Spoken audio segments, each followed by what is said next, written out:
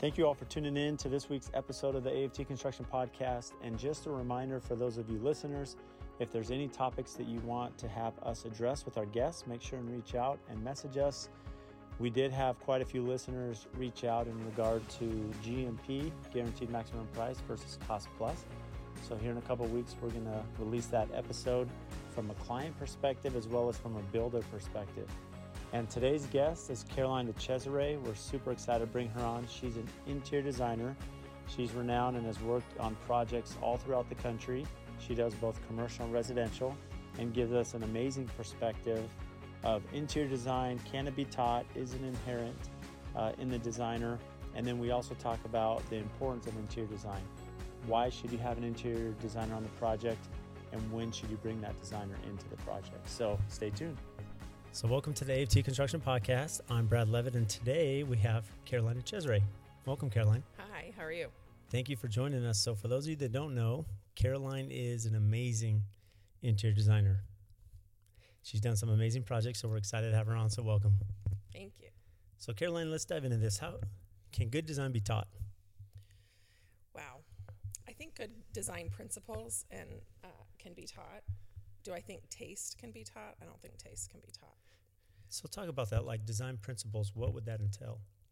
Well, when you're working on a project, like good space planning, good flow, good proportion, balance, symmetry, all of those things you kind of learn in design school, I think those can be learned. I think some people are born with them innately, and I think a good eye for design and a taste level can be improved upon, but I kind of think you either got it or you don't. So let's talk about that. How, if someone it's not innate to them to have a good taste in design, is there a way to learn good taste? Yeah, I mean, you could work for someone who has good taste and kind of mirror them and follow them. I think you could educate yourself, but I think just having had a lot of employees and worked with a lot of people, there's a certain baseline that doesn't really improve, I don't think, if you don't naturally have some innate talent for it. So there has to be some gift. I mean, as far as colorizing, selections, will things flow, look right, but in spacing, what are some elements that really stick out to you? If you're thinking about designing a house, what are some really key important elements? Well, I think for a home, it's how do the clients live? And I think I always tell my clients that architects think from the outside in. They're driven by the form of the house and the architecture, and then good designers think from the inside out. And the way you start with that is, how does your family or client live and use the space? So when you're sitting down with a client, how does that process go? Are you vetting them from the beginning to understand their lifestyle, their dynamic Definitely. kids? Yeah. So what would be some questions you'd ask them at that preliminary appointment? Well, we ask, get to know them. Where are they from? How did they meet? What's their current living situation? Sometimes it's a second home. Sometimes it's, we've never done this before, or we're building our dream home. We're downsizing. We've already done the big dream home. Now we're empty nesters and we are downsizing. So I think all of those questions, really, it's such, that first appointment is just information gathering, and as much as you can learn about them, the better you can see if it's a good fit. So when a client comes in, if it's their second home, what would be something to consider if it's a second home or vacation home? Are they going to entertain? Obviously, if it's a second home and they're just escaping, that has one set of requirements. If, their 6 teenagers are going to show up with their ski buddies or their golf buddies, and you're going to need a lot of beds and a lot of places to sleep people, that's different. So really, again, even if it's first home, second home, it's how do they see living and using those spaces, and how can the house support their lifestyle? Well, one thing I noticed in working with you, doing our first project together, is you're really good at the flow. Like, one thing that you really stuck to is, how do the doors open, right? What do you see when you open the door, whether it be the bathroom or coming into the house? So are those things that you've just learned over time? Is that something you learned in school? Oh, I think you definitely learn that over time. I think all designers have had a project where they've done an amazing room and then they try to photograph the room and you can't get a good angle, or the bathroom volume's too small or the door opens wrong. And so I think you learn those things by doing, for sure, to see how you're aesthetically interacting with a space. That's super interesting. So I've never heard that comment before. So do you ever anticipate the photography side of thing when you're designing and how to photograph? Yeah. That's interesting. So are you thinking about like where the photographer will take their main shots or how they'll fit the camera in? I mean, what are some of the things that go through your mind process? Well, I think as a designer, in my mind, I can picture the space way ahead of time. So I can see it and I can walk through it in my mind. And so I see this a great, amazing bathroom, and then fast forward to the house is done, and my photographer's trying to capture it, and he can't physically get himself in the bathroom. Like, he's either in the shower or, some way to get that shot of that pretty vanity. And so it's, plus also when you're walking in, forget the camera, forget the photography, but when you walk in, are you looking at the vanity? Are you looking at the side of a toilet? Are you looking at a blank wall? Like, how are you experiencing it? Same with your kitchen. Do you walk in and see like, the range, the hood, all the things, or do you come in from some weird angle that you're not really experiencing it? So I think photography is one way to think about it. How you experience the space is another way. That's really interesting because, if you're thinking about when a photographer's in the house, they're going to be having the camera at eye level almost. And so as they're coming in, so what they're seeing is what the person will visually see as they're walking into the space. So what's capturing their attention?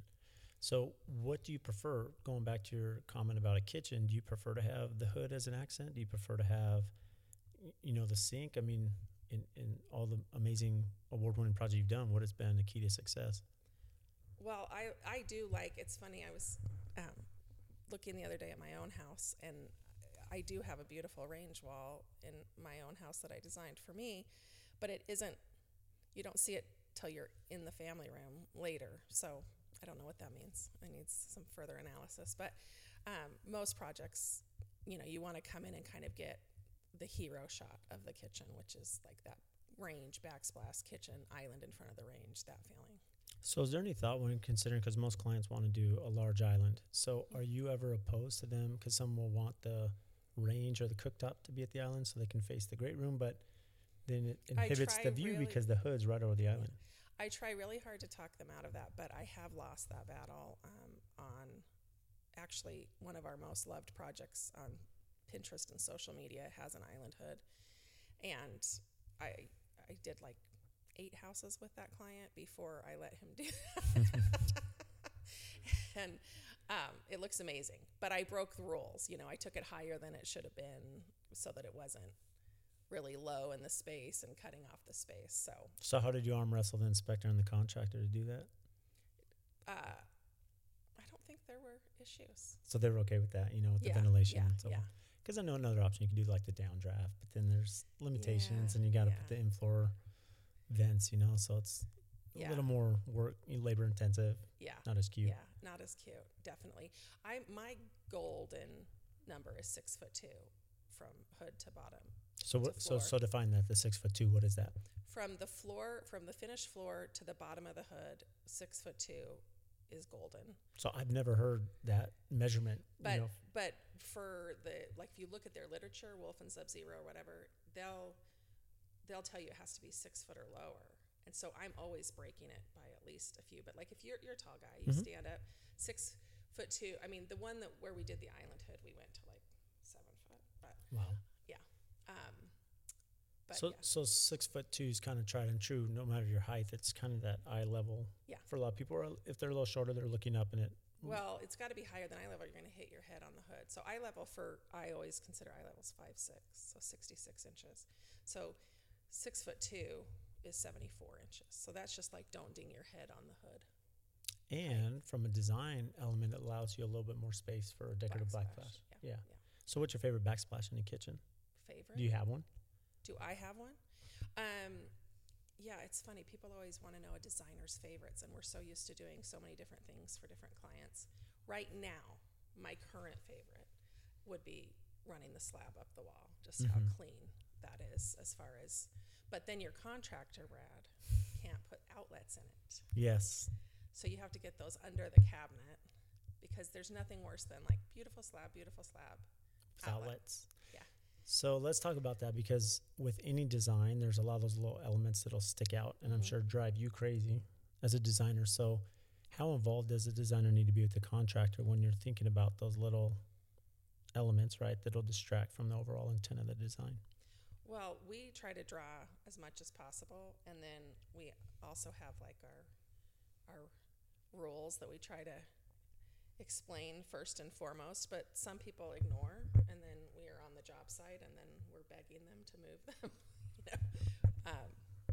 But no, I think planning ahead, like I love putting outlets throughout the house in the baseboard horizontally so that you, That's my favorite, by the way. yeah, I love that. But there's a lot of planning. I mean, you have to make sure your baseboard's tall enough. The contractor knows that, the electrician, right? So right. they're And there. then you frame it, and And you where's frame your it. electrician? Is he putting an Backing extra, and- you yeah. know, 2x4? But it looks so underneath it? good. Yeah. Looks so good to do that. Yeah. So I just think the more you can think about those things and coordinate ahead of time, the better you're going to be with the result. Like even where thermostats go, you know, where do the keypads for the alarm system go? All of that kind of stuff to keep things, all that visual noise that you need, but you don't want to see and you don't want it to interrupt your design. So that's why it's really important for the, a lot of times we'll meet with a client, and we're going to digress a little bit, but, a lot of times they say, well, why do I need a designer, right? Is it worth the expense? I mean, but to your point, hiring someone that understands lifestyle, understands flow, understands the furnishings that are going to go in, understands the construction process, how to hide certain elements and still make it look nice. What are some other pros, to hire a designer? I think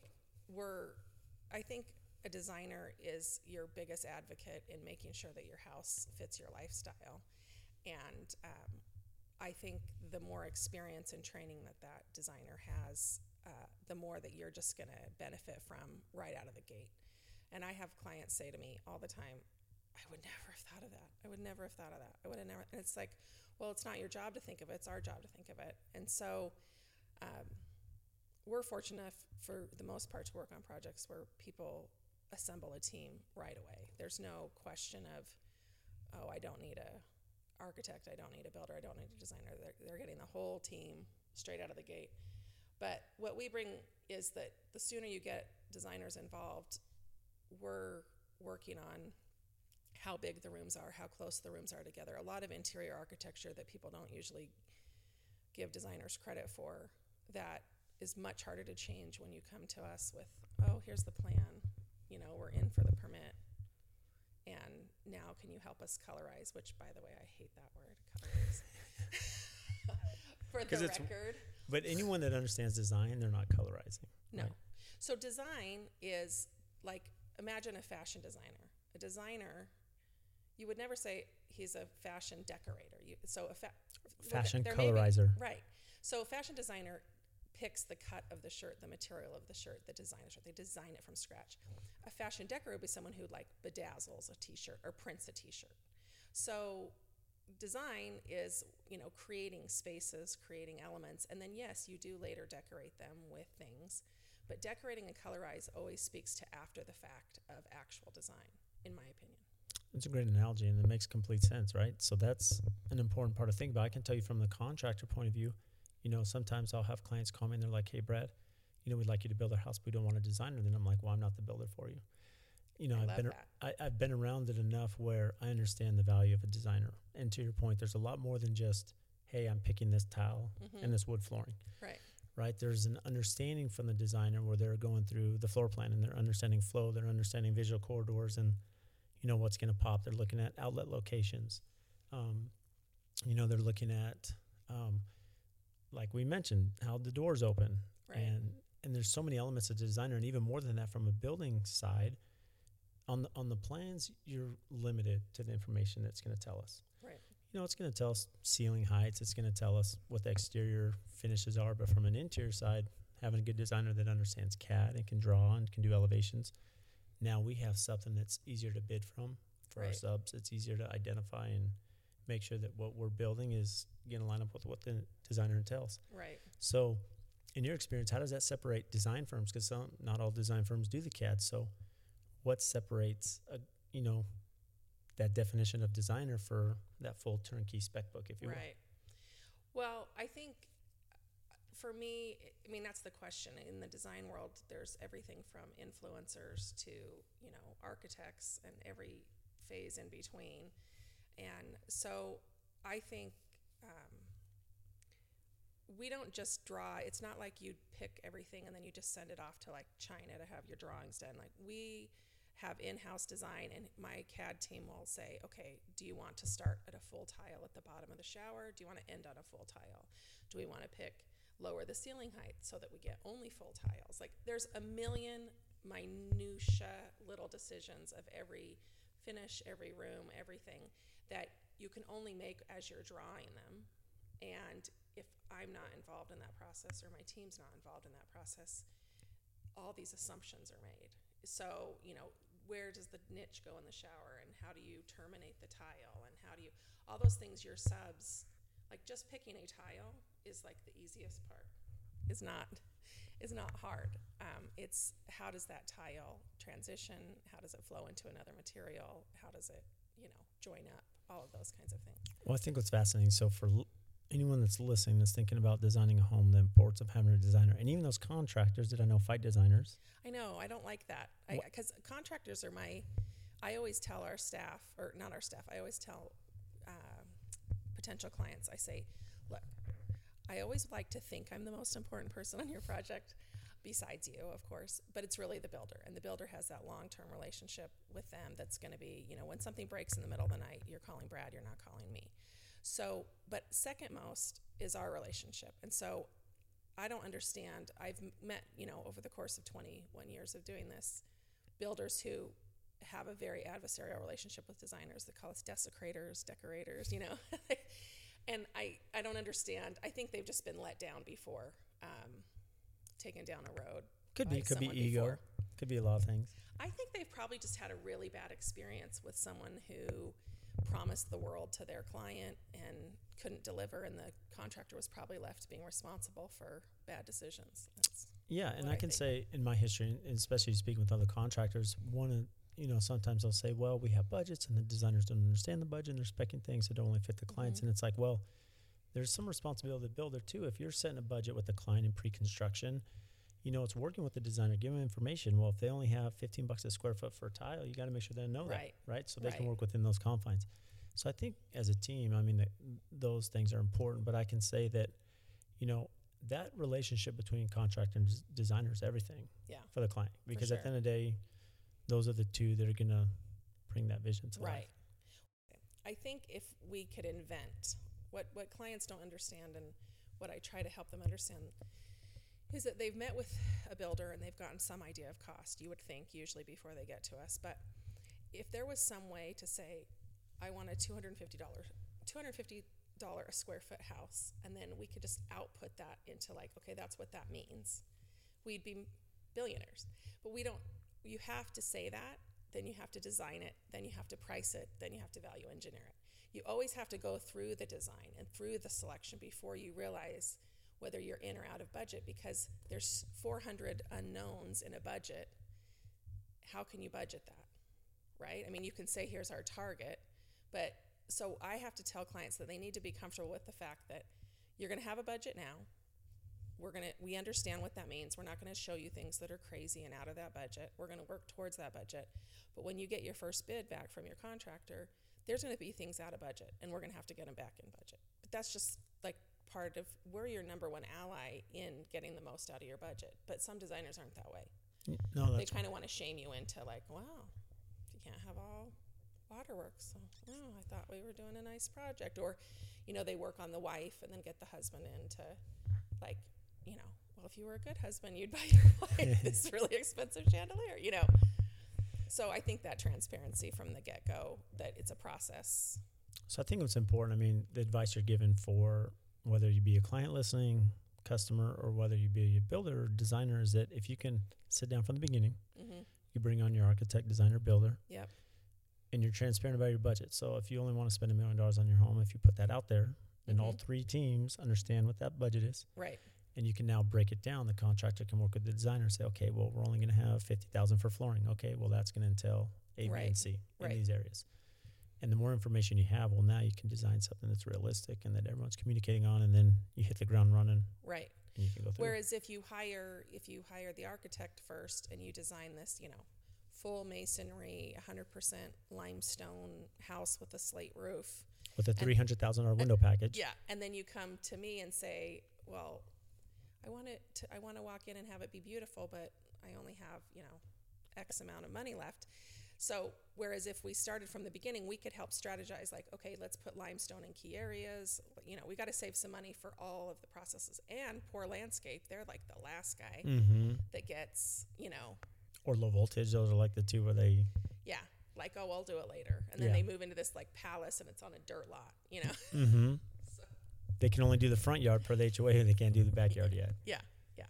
So going back to your point, I mean, as we go back a little bit, you had made the comment about just little things in the shower, because one thing, the reason why I'm a big advocate for designers is that, working with someone like yourself, Caroline, you're going through the thought process. You're thinking about not only how they live, but how we're going to execute from a building mentality. So you're specifying, what the wall will look like. So we get a full elevation, what the wall look like in the shower. And then we have the niche, exactly the dimension and the size and the depth. So what the advantage there for us is it's not an afterthought. It's not an expense for us now as a builder to go back and try to cut this wall open. Right. Where we have studs in the way. We can plan for it, and as we're laying out the framing, we say, when niche is going here, we don't have a full height stud. We can make sure the depth is right so we can have that. So I think that's a huge reason why most builders should like their designer. Right. So what are some other elements that are super important in that relationship with your contractor? I always tell my design staff is that if things are busy and crazy, the first emails to always answer or respond to are the contractors, because they're out in the field, they're probably meeting with subs, and any time or delay is money and time on the project. And so if we can get back to them in a timely manner, then then call the client, then call the reps, all of that, but keep those contractors happy, because you guys are on the front lines. And I love our relationships with our contractors and subcontractors. And if any idea is great on paper or a picture, but you guys have to make it come to reality. And so I think, well, I like where you're going, because you're talking about problem solving, because in every day in all the projects we do, some things may look great on paper, or we may have thought through every element, but then there's a surprise in the field, right? So there's always this problem solving issue, and that's what we deal with in our business. And what I'm sure you can relate, what we found is that if you have a good relationship with the architect and designer, most of the time between the three of you can handle them. And figure them all out, figure the elements before you go to the client and say, oh, we got a problem. Right. Most of the time it's solved, and they may not know, and you may have to point something out, if there's a little change, but that's or the you easy come part. to them with solutions. So, I think I also say when I'm talking to clients is that there will be problems. Things will go wrong. I'm sure, everyone on the team at some point will drop the ball because life happens, but it's how we resolve that and how we handle it that makes it a successful team. So versus throwing people under the bus and that kind of thing. So I think if, a contractor has a problem and they call me and this just happened actually. They said, you only elevated 2 walls in this vestibule, and so we just put tile on those 2 walls. We didn't put tile on the other 2 walls because they weren't elevated. Well, in the schedule it said all 4 walls tile. So for me, that's a learning curve of elevate everything all the time, always, which is hard because it's money and time. But also some communication probably should have happened when he was doing the tile bid. Hey, I noticed you didn't elevate these 2 walls. Are they the same as these 2 walls, or are they the same as these 2 walls? So I think, but it's how we resolve it. And so we resolved it, and he's like, you know what, I should have caught that. I'm taking care of it. And we moved on. So it wasn't adversarial, but it can be that way if all everyone cares about is being right and looking good. So let's talk about that. For anyone that's listening, what does that mean to elevate? I understand that being a builder, it's the visual part of it, but walk us through what that is. What goes through your thought process as you're doing that elevation? Well, basically an elevation is just taking every wall in a room and looking at, north wall, east wall, west wall, south wall, what you would see. And so you're locating plumbing, if there's baseboard and trim, outlets, like shower heights. Is our clients tall? Do their current showers, are their head at 7'8"? Is it 7'6"? Is it lower? All of those kinds of things, those decisions that, a shower is a good example because there's a lot going on. There's, plumbing and niches and tile and possibly a window. Diverter valves, everything. Yeah, there's all kinds of things to get going, to get right. But also, we've seen a lot of projects lately have a lot of wood paneling. And so those proportions and dimensions, is that all getting drawn right? And then a section, which is where you cut through it and show how all the moldings meet together. It's just drawing us makes us think about it ahead of time. It makes us decide ahead of time, which that's what a contractor wants, is decisions. And it also forces the what I would say is a plug for designers, for builders, is if you really want your clients to get their decisions up front and think through everything and make the decision so that you have a fixed price or a close to a firm budget, and you actually know what you're building, you get that designer in and you get it done early, or else you're just waiting the whole time to figure out for clients to make up their minds. And it's painful. Yeah. It's funny because I had a builder in Colorado call me and he's like, hey, Brad, so just give me some advice. If I'm doing a home, like, should I try to get all the decisions made by the time I'm done framing? And I'm like, no. Yeah. Like, you should have the decisions done before you pull a permit. And he's like, there's no way. How's that possible? And I'm like, well, are you working with designers? And he said, no. Yeah. So, well, if you have a designer, you know, it's real simple. The homeowner, their first step should be, you bring in the team. Mm-hmm. They have their lot. Now they're working for the floor plan and elevation. And then once that's decided, in coordination with the designer, of course. Right. Now, as the engineers start working on their arm, the designer takes the ceiling heights and the floor plan, and now they're doing their magic. Right. Yeah, it's great when you get to that point, and we've just hit that point in a couple projects where you're on parallel tracks, meaning you've been in all these first meetings. The architect's going to go draw their permit set. We're going to go draw our interior set. And then in a couple months, the builder's going to get this amazing, huge package, which means you have to bid it all. But it's a lot of work. Yeah. But you're getting it all at once, right? And you're being able to see spot problems from the beginning. Yeah, and to that point, I think this is also an incentive for clients as they're listening why they need to hire a designer, because what happens is, so in that pre-construction process, the designer is working on the design book, the architect's working on the permitted set. Magically, if everything goes to plan, they all come together at once, submit it for permit. Now, while it's in the city for 6 to 8 weeks, going through that submittal process, the builder can hard price the design book and plans. Right. Now, the advantage is when you have a designer that has done the full spec book and they've done the elevations and they've called out every little piece that's going to be installed, trim, you have molding details, as you mentioned, all these little different things. It's a price protection for the client. So now when we're pricing it, there's no guessing game. There's no allowances. There's no, well, I didn't understand that, or I only gave you, $10,000 for trim, and after we've bid it, you now have $100,000, right? There's this huge delta because you're pretty close. Everything's there. Right.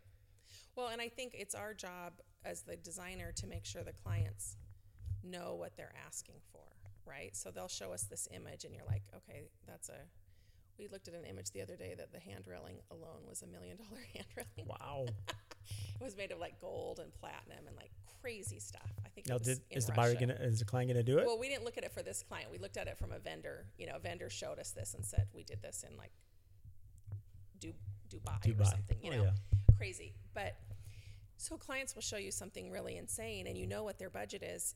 And so we have to make the gap from their expectation to reality, and you can make that in drawing and in discussions and materials faster than you can make that on the job site, right? Absolutely. So then, and it's a lot less painless doing it from pre-construction than out in the field. Right. So let's talk about that. So HGTV, right? That's a great help, or not, and online shopping and Amazon and all these things. So how has online shopping and HGTV affected you as a designer when you're trying to set expectations with clients of, oh, I found this on Pinterest, and they did this balcony on HGTV is like $1,000 and it's a $50,000 job, right? So how do you manage that aspect? Because that has totally changed what you're doing. Well, I think I don't watch a ton of HGTV, so I don't know all the shows that are out there, but I do, there are some good ones and there are some other ones that aren't so great, but I do think, I love that everyone's excited about design. I love that everyone loves design. And you watch one of those shows and you can't help but be excited for a transformation. Like, we all like that. So As far as entertainment, that's great. As far as pricing, it doesn't really, what's great in Waco doesn't really translate financially to Scottsdale, Arizona. We're not buying, there's not too many $75,000 homes. Mm-hmm. There's not. That you can put $50,000 into. Yeah. It's not, not reality for us. So I do like how excited it makes everyone about design, and I do like how it shows the process, but I think it's like anytime I've had a friend who's a lawyer, she hated every lawyer TV show, every law show, because it was so unrealistic. And I think some of those shows, like Extreme Makeover, they show up and the walls are already framed. Mm-hmm. Like, how did you know that the walls were, so you can tell that there's some advanced work, they're hiding some processes for production value, right? Yeah. So online shopping, I think it's made everyone really informed of kind of a mid-level of furniture, like a Restoration Hardware, Pottery Barn, all of those big brands. I think everyone, so it's good and it's bad. It's good in that I think a lot of people, like, I love Pinterest because it's giving lots of people access to design. But there's a point where design stops and execution starts. And so if people keep pinning and are in the Pinterest rat hole for too long, then it can thwart the process. Like, we've already have a document set, we've already issued it, it's already being bid and built, and you're still bringing new images. And like, oh, should we do this? Should we do this? You're like, that's a total direction change. So I think Pinterest is great. And then social media is great too. It's great to see what everyone else is doing. But it still has very little to do with reality when you're pricing a custom build home in Arizona, as far as pricing.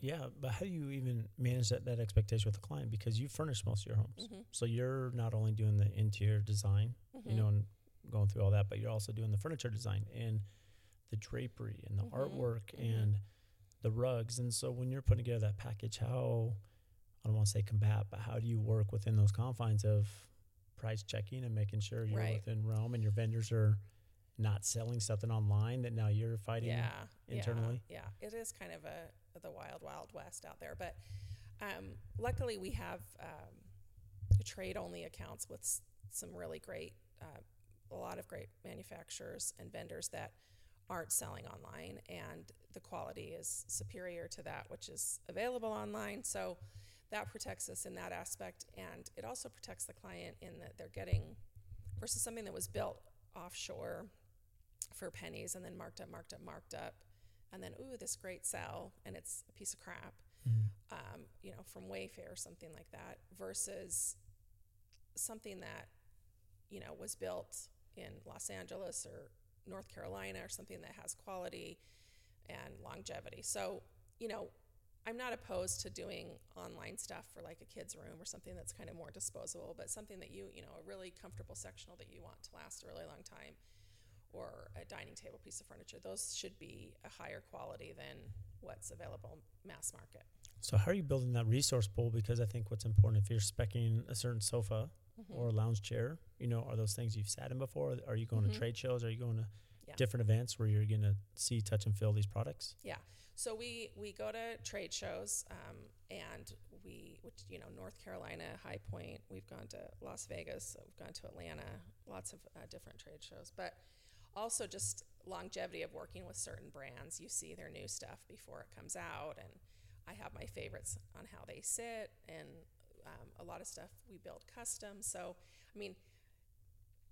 before the era, so I've been in the design world for 21 years now, so before the era of everything online, that's one of the key things, was a designer was an access to resources, right? So we already had all these great like makers and workrooms and fabrics and all of those kinds of things. And so now, the internet's just opened that up for more people to have access to. But I find for my clients, they're not online price shopping. They have hired me, they've trusted me, and we're going to do the whole project together. And so it's not really an issue. If I meet with someone right out of the bat and they're saying things like, well, on HGTV it's this, or I want to do my whole house from, down east, whatever. I mean, that's just not our client, and there's nothing wrong with that, because we all have to start somewhere and do certain things. But we were after like a whole project, like beginning to end. We move you in, your family, your pictures are hung on the wall, your toothbrush is in the Toothbrush drawer. ready. Yep. Yes. So that's kind of where that's what that first interview is for. It's just. Well, I think what's interesting with your setup, I mean, when you were speaking, it reminds me of maybe like a travel agent. Back in the day, travel agent had to have all the books and hotels and contacts and airlines, whereas now, a lot of people have access to that. But there's still like an element of that relationship, because like in your studio, you can go into the Cesare Design Group and you still have fabrics and you still have books and all these things that you lay out for the customer that they can see. Touch and feel. And so they understand, and then your color, not going back to colorizing, but you're putting all the little different elements, selections from furniture to finishes together. So visually they can see it on a small scale before it's installed. Well, and we it's a long-term relationship. I mean, you kind of already know that as a builder because you have a long relationship with the clients, but we do too. And we start, our typical relationships 2 or 3 years. And if they want to sit in certain things, we'll go to LA and sit in the design showrooms there, or we'll go to Scottsdale, or we've taken clients to North Carolina. We've gone out to like the flea markets at Round Top, Marburger, and I just was in Milan last year looking at furniture with the clients. So, I think that's the exciting thing, is the connection and the relationship, and we're helping them build this kind of vessel, this home for their life and their lifestyle, and everything that goes into that speaks to their life. And so I think it is like it's a trusted guide. Like even now, if you wanted to do a really cool trip to Europe and have all the bells and whistles, you would call a consultant to help you map all those things, or else you're going to spend hours and hours getting your own deal figured out. So I think, there is still place for that designer in being that trusted guide from the beginning all the way to the end. And of course, we're still aware of what's going on, on design trends and what's forthcoming. I know you always talk about that. Okay, well, I'm seeing a lot of this right now, but what's the next thing? Let's create the next thing. Well, and how do you create a home that has really good timeless bones, and then you can do a little bit smattering of trendy, but then I can switch that out. It's not like I have to rip it out, like the flock and foil wallpaper of the 70s, or the avocado green kitchen, those kinds of things. How do we avoid those mistakes that are so of the moment, that the second it's over, it's done, and you want to rip it out? How do you avoid that? So you're thinking, how can we design this where most of the bones, if you will, or cabinetry is going to be timeless, but maybe put in a light fixture that's a little fun. Right. Or some cabinet hardware that, if we want to switch it out in 5 years, we can. Right. Well, and I always say that the most expensive things to change should be the most timeless. So, like, there was a time in the late 90s, 90s, was all the tile patterns in the showers, like borders, deco borders, trim. Well, you go now back to these, multi-million-dollar houses that people are buying, and we're scraping all those out. And so how can you not get so cutesy or so decorated or so literal in things that could be more timeless and not have to rip out a shower? So I'm going to remember that quote that you said, expensive things should be timeless, right? Yeah. The most expensive things should be, or hardest to change things should be the most timeless. Because those are the things that are going to date your house. If I do my master shower tiled, and I do it really trendy, like right now it would be like concrete tile, which wouldn't last. Right. Which we can't stand, because it looks great on Pinterest till the first day they're using it and walking on it, and the oil's from their feet, and then it's all stained and dirty, and they're like, hey, what's going on? Yeah, and then it's your problem. Yeah. Even though you sealed it like 8 times. Yeah, before you grouted it. Yeah. Yes. So, I think that, if you do a really crazy, people went crazy for the Tuscan for so long, these carved beams and all this heavy, heavy stuff. And it's like, okay, well, could you have done like simple beams, lighter or more timeless on some things, and then gone heavy on the furniture that you could change, or the art, or the, light fixtures. So I think it's a balance. So Caroline, you alluded to this. I mean, you've worked on some amazing projects. For our listeners that haven't seen some of your work, I mean, you do some award-winning work all throughout the world, all throughout the country. So how have you built that brand? I mean, is there any secret to that? How have you grown to what you are now? Well, I was really lucky in the beginning of my career to work for a great interior design firm in Scottsdale, Wiseman and Gale, and they had just started dipping their toe into doing high-end golf clubhouses as well as residential. And so the designer, did I mess it up? The designer that I worked with there, Donna Vallone, was overseeing their clubhouses, and here I came in with a lot of education and training in more commercial interiors. And so we were doing these clubhouses. Our first one was in Flagstaff called Forest Highlands. And so people see the clubhouse and they want to know who did the design. And so then they seek out the designer. So with Wiseman and Gale, and then later Donna Vallone split off and started Vallone Design, and I went with her. I did 6 clubhouses in 7 years. So Forest Highlands in Flagstaff, Lahontan in Lake Tahoe, Silverleaf Clubhouse in Scottsdale, Santa Luz in San Diego, worked on Superstition Mountain, and I'm forgetting, and Glen Wild in Park City, Utah. So people are seeing this. It's the club, the course has been built, the club goes up, people see this, they're all buying lots and building houses. And so you start to get that, she's the one that did the clubhouse, she's the one that did the clubhouse. So you start to do that. And I think that's, definitely was a huge boost to the beginning of my career, was doing that commercial alongside residential, and also working for 2 amazing design firms and meeting those clients and having those opportunities. But I also think if you don't do a good job on one, you're not getting another one. Mm-hmm. So I think you have to, we don't advertise, we don't do any marketing, and which you're the best known secret in town, right? Hopefully it's not too big of a secret. Yeah. So yeah, I think for me, when people say, what's your marketing or how do you get new clients, it's like I do the best job that I can for the clients that I have now, and hopefully that will just keep. Well, to your point about doing a good job, a lot of your clients are repeat clients. Yeah. So you're doing their home here, and then you're doing their home out of state, right, and other properties, and right, so you've built that reputation with them. Right, but also the relationships of your builders, your architects, your builders, your realtors, your subs. If I'm out doing a really good job on the project that I'm on now, chances are the next time the builder has someone say, who would you recommend as a designer, hopefully that my name would be on the list because we had a good experience. So I think just doing your job really well and being who you are really authentically is the best advertising, and happy clients are the best advertising. And so you can hopefully build a following based on that. So what's really good, I think what adds to your value is you've done commercial and residential. So what are some of the differences? I mean, do you like one more than the other? I like them both, and I like them both for different reasons. So commercial is more non-emotional. It's I like project. That word. That's a great definition for commercial. So it's, there's a clear vision, and you're the valued expert, and so it's very clear. It's very budgets, and you better hit those deadlines, and the train's moving whether you're on it or not. Whereas residential is more emotional.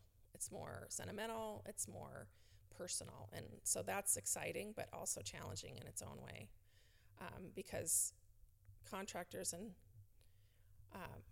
budget watchers don't really like the emotional part of it, so you have to be able to walk both lines. Sometimes one partner in the relationship is more budget minded, and one partner is more like in a marriage, one's more budget, one's more emotional, and that doesn't necessarily go along the lines of genders anymore at all, because a lot of times I will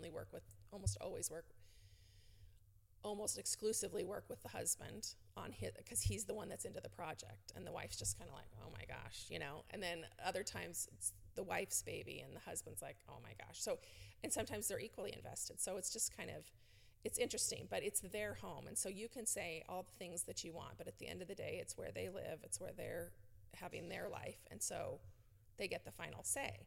Whereas a commercial, it's kind of a team, right? It's a group. Like, okay, here's the investor, here's the owner, here's, the operator, here's the designer. How are we going to make this work? So it's two different things. And even to your point, in the bathroom of a restaurant, even if it's an upscale bathroom, there's still limitations. They just, they want something nice, but there's also return on investment. Has to wear well, traffic. ADA. Does it look nice? ADA. Yeah, so there's other elements, whereas a personal home, now it's theirs, and there's a lot of emotion attached. Well, and it's telling the world the story about them. Like, so your house tells your story. So, there's a lot of pressure in that too. Also, I think commercial, the rigor of commercial, of the drawings and the budgets, has really made me so much better on our document sets on the residential, because we apply the same principles. So which one's your favorite? Which one's my favorite? As far as commercial, residential? Well, residential, I think. Because even though it's more labor intensive and there's a lot more massaging with the client. Yeah. Well, first of all, I started my business, my own firm, in 2008. So the best time to start. The world was melting down, and there weren't a lot of high-end clubhouses going on at that time. So I like I do like the personal. I like getting to know people and helping, like learning about them and having their house be uniquely theirs. So how do you, when, being that you're in residential and you love that element, how do you tell a homeowner no? Because sometimes, which let's just say that they want a certain element that they're adamant about that is not going to look good when it's installed. Mm-hmm. Like, how would you deliver that? How do you? I know you personally, so I know how you do it. But no, that's how I say it.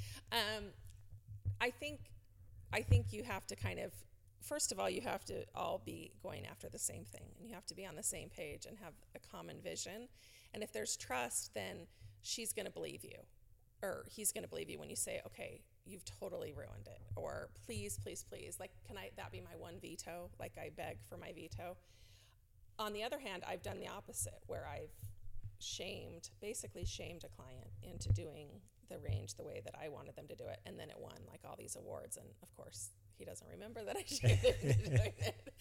But so I think if you have a relationship, then they're going to listen to you, and then I hope. Yeah, hopefully, right? That's why they're hiring you. Right. So do you have any pet peeves in design that drive you crazy? I have a lot of pet peeves, but we probably want people listening to like me. well, what's something that maybe is not like super offensive? I got to tell you one that I have. Okay. So, and I've talked about this on my social media, is whenever you have an outside corner to not end tile or stone, right? Because then you can see, you see the side of it. Right. You always want to dye a backsplash, or you want to, on the outside of a home, you always want to return it into an inside corner or something where it's tight in. So you don't see the thickness of the stone or the unfinished edge. Right. So that's one of the things and I personally like when they'll take the tile full height in maybe or the quartz, full height backsplash or above the cabinets. I mean, those are little things I like, but some of that's budget restrictive. Right. So anything along those lines where you've seen stuff and you're like, oh, it just. Yeah. This mantra has changed a little bit recently, but I love to say, just say no to faux. Is don't do fake. So what you're talking about, the stone, the thin stone on the front of the house that you can tell is thin manufactured stone, and it just screams, I'm pasted on and I'm fake and I have no integrity, right? So I think details like that have integrity, materials that have integrity, that have authenticity. So that's why I say just say no to faux. So I've always been very adverse to faux. So if you were going to want a plaster look, I'd say do real plaster. If you want stone, do real stone. Now, I've amended a little bit, which is kind of shocking to me, in that some of the man-made marbles are actually really pretty. And like engineered quartz. Yes, are actually really pretty, and their durability is, off the charts. So I have amended that statement. But for the most part, I don't like things that are trying to look like things they're not. Like, don't do a porcelain floor that's trying to look like wood. Just do wood. Or do porcelain that looks like porcelain. Like, I don't like materials trying to be other materials. So would you waver on that a little bit? Like, let's say a bathroom, if you have a client that's adamant that I want wood flooring in their bathroom, right? Whereas we know, okay, well, you're going to get out in and out of the shower, you're by the tub, there's splash, and it could, warp. And so there's issues that from a builder side, the mentality of having that warranty issue in the bathroom. So would you still determine? I would try to talk. So you'd talk them out of doing wood or a wood looking tile, and you'd say, let's go to something that's maybe a marble or a Right. porcelain that Right. looks like Right. it's supposed to be here. Yes, because wood, that tile doesn't feel like wood. It doesn't. Because part of wood is the feel and the way that it makes your house sound and the way that you stand on it and it feels good It's on a lot your softer. feet and it's warmer. You don't have grout lines. Right, right. So to me, it's like I wouldn't want to step out on like really rusted gray barnwood out of my shower. That would be gross. Well, just because it's tile doesn't make it any weirder, you know. So yeah. So I have some, like, I don't like, you know, really crazy orange speckly granite.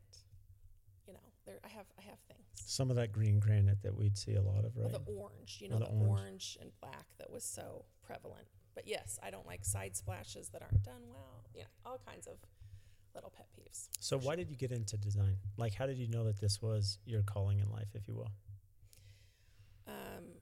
My mom was what you would call kind of a decorator. So she had a knack and she helped some friends. And I was actually up at BYU going to be a physical therapist. I was working at the hospital up there. And my life kind of imploded. And I came home and was working for a friend's fabric store. And I just started redoing their design windows and loving that. And Like the storefront out front that people walk by. Is that what you're saying? Yeah, it's called By the Yard. It's in Tempe. It's still it's a fabric store. It's still in business. And I started doing their window displays and selling fabric, and I just maybe I should do design. And so I went to ASU and talked to them about their design program and found out that they're one of the best in the nation. They're high ranked, but they're 5 years, and you're going to do 2 years and only 15 out of 100 get in, and then you're going to do another 3 years and do a thesis. At this point, I had wasted like 2.5 years at BYU. So I literally was in front of the School of Architecture at ASU crying to my mom on the phone. I said, I'm going to be 26 when I graduate. I'm so old. And she's like, well, you're going to be 26 anyways, so just go for it. And so luckily, I went for the design education and got in the first time. And Real quick, if I interrupt you, it's kind of funny because when you think about it, most of us are going to be working till later in years. So when you think about 26, well, you probably still have 30, 40 years, right? Yeah. That you're going to be working by anyways. Yeah, but when you're young, like trying to get a college degree, you should be out by like 22, yeah, 23. and your friends are getting out 22, 23, and Right. you're like, oh, I'm going to be so far behind. But Yeah, I'm going to be so far behind. So, and it's such a rigorous program, you know. So I did that, and then I started, I did an internship at Wiseman and Gal, and then went on working for them, and then So you did an internship with them during college at ASU? Yeah, and I worked during college. I had to support myself. So, and the studio program at that time actually tried to deter you from working. They wanted you so focused on school. So I got in trouble a lot for working. And they also kind of looked down their nose at the fact that I was interested in residential and working for versus a big, you know, commercial firm. So they were kind of, Because most commercial firms, just to give some feedback there, most of them do their own design, right? They're doing the architectural design in-house and specing all the plans, the tile, the grout, everything. Right. So, you know, they wanted everyone to want to go work for Gensler or, you know, these really big firms that do hospitality or offices or hospitals or all of those kinds of things. And I knew I wanted to be in residential. So I went to Wiseman and Gal for my internship and was there 3 years. Then we split and started Valone Design. I was with Donna at her firm for 8 years. And then in 2008 started my own. So you just knew you loved it though? Yeah. Since ASU. Once you worked for the fabric store. And Yeah, no, I knew. I mean, if you look back, there were signs, like, because I would always rearrange the furniture in my room, like up in the middle of the night, you know, rearranging things. But I was so academic as a high schooler, junior high and high school, I was so academically driven that I didn't fancy myself as creative. And so I didn't really see that side of myself until I started doing, you know, more creative things. And then once I started a design school and the drawing and all of that came in, then it was. So one of the age-old questions, I think, for a lot of people, especially now at the cost of college, I mean, do you feel that was super beneficial going to college for design? Absolutely. So you'd recommend that, whether it be a specialized design school or college design program? I think the pendulum swings wide on the level of design school. So I would say know what you're doing and call me if you don't. When you say know what you're doing, at least do the research and know what the school, right? Like success rate, and like what's their job placement, and what do those people go on to do? What are their graduates doing? Because ASU is amazing, and I've also hired people.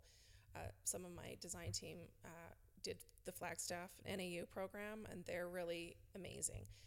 Scottsdale Community College has a good program for people who, you know, have raise their family and want to go back and do it. And actually, funny enough, I actually have 2 people that I've hired from LDS Business College that actually had really good design skills. So, I think I know there's small, quick fix programs that aren't great. So I just think do your research, make sure that you're getting actual skills, versus just.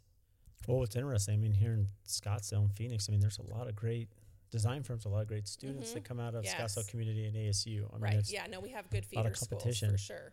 Yeah. So what are some of the things you learned in college that have helped you, what are some of the things you learned in design school? Was it CAD or some of the software elements or? No, it was, or is it more just the mentality of design and placement and spacing? Well, I think, the first thing at least for me, the first thing I remember really learning that I thought was just kind of great was you can have the best idea in the world, but if you can't communicate it, you're done, right? So how do you communicate it? Well, you draw it, you explain it, you present it, you show it. So if you can't communicate it, then the idea is going to die. So, I think it's approaching, it's problem solving, and then, also learning to present and learning to be confident in your ideas, because I have some kids will call me in high school and say, I think I want to be an interior designer. Can I come shadow you? And they'll shadow me for a week, and then they're like, holy cow, I can't be up in front of people. I can't tell people what they should and shouldn't do. And, so I think a certain element of public speaking, confidence, self, being able to put yourself out there. So I think because I like to work with people who have strong opinions, right? So you don't want to hire a designer and have her go, well, that's what you want to do. Well, what's interesting, one thing I always like that you say is you talk about you need to have strong opinions, which you do, which is important. You're a designer and you're responsible for the design of this house. But you always say that, if a client wants to push back, you say, well, finishes don't have feelings, right? Is that how you say it? Yeah.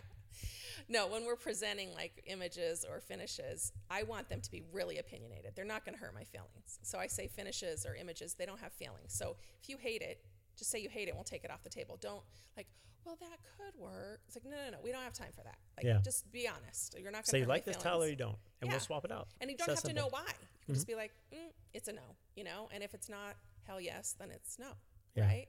So if I don't love it and it's not great, it's not like hell yes, I'm going to do that, then it should be a no. Yeah, that's great advice. So what's next for DeCesare Design Group? What are some of the things exciting you upcoming for the firm? We are working on a really crazy project right now that's Is this massive. a 3-year one? Oh, it'll be 5 or 7, okay. I think. For a great client, and it I can't say a lot about it, but let's just say it's bigger than 6 of our normal houses. So you can't even tell us the square footage? I think it's over 40, approaching 50 at this point. That's incredible. Yeah. So Mark Candelaria is the architect, and he's posted a model, the video of the model on it. I don't know, So anyways, that's going to be crazy, but that is taking a lot of our time. And then we have some other great projects that we'll complete in spring. And then we're kind of maybe toying with the idea of expanding into event and creating a creative venue for people to gather in these curated events. We're kind of dipping our toes. And you probably don't want to expand upon that too much because there's some proprietary things happening there with your future endeavor.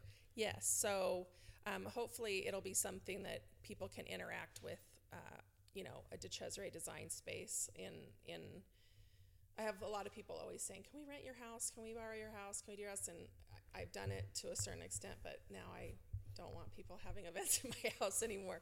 And so because one thing you do the market here, right? Yeah, so you have the Gilbert Market where they come in your backyard and take over your kitchen. Yeah. So we're looking, at some property and doing some things that will kind of continue that. But as far as DDG, DeCesare Design Group, our core every single day is we just want to do really good design for really good people, and with really good people, right? So for great clients with great builders and architects and landscape designers, and we want to be really proud of our work. And if that's all we ever do, then that's great. So we share the same philosophy because I look at it, we're almost married to our clients for a year and a half, as you mentioned, sure. sometimes longer. Mm-hmm. And so you want to work for good people. You want to work with good teams because it's a stressful job. It is. It's a lot of money and it's a lot of emotion. Like it's their home. Ton of problems all the time. Yes. And, you've got the sub base and all of those challenges that, like, it's hard out there for you guys. Labor issues. I mean, it's hard. So our job is to hopefully help smooth all that, to take a really difficult process and make it enjoyable for everybody. At the end of the day, like, oh my gosh, we're so proud of what we built. The client loves it. And hopefully we're, somewhat profitable as businesses, Hopefully. So tell us where our listeners can find you, because I know you say you're good, best kept secret. You're not that secretive. So where, websites, social media, where can our listeners find you? So our website is www.deCesare.designgroup.com. You might have to spell that too. I know. So DeCesare is DeCesare designgroup.com. And then I think my social media is DeCesare Design Group on Instagram. So that's kind of where we are. And we'll tag you. So any of our listeners, they can find us on LinkedIn, and we'll tag you on LinkedIn and Instagram and all those locations so they can find you. Yep. We're in Old Town Mesa is our studio and our office. And it's a super cute place too. So anyways, Caroline, it was so great having you on today. Thank you for joining the AFT Construction Podcast and giving all this wonderful advice to our listeners. Oh, you're welcome. Thanks for having me. Thanks. Okay. A big thanks to all of you for tuning in today with Caroline DeCesare. Make sure and go give her a follow. She is super talented. Her firm does some amazing work. And we're super excited to announce our guest for next week. It is Justin Newman, president of Hardison Downey Construction. They are a large commercial contractor throughout Phoenix, and they also do work all over the country. In his episode, we speak about employee empowerment, self-performance, and we also get into internships, some of the benefits of having an internship program through college as you're looking to hire within your company.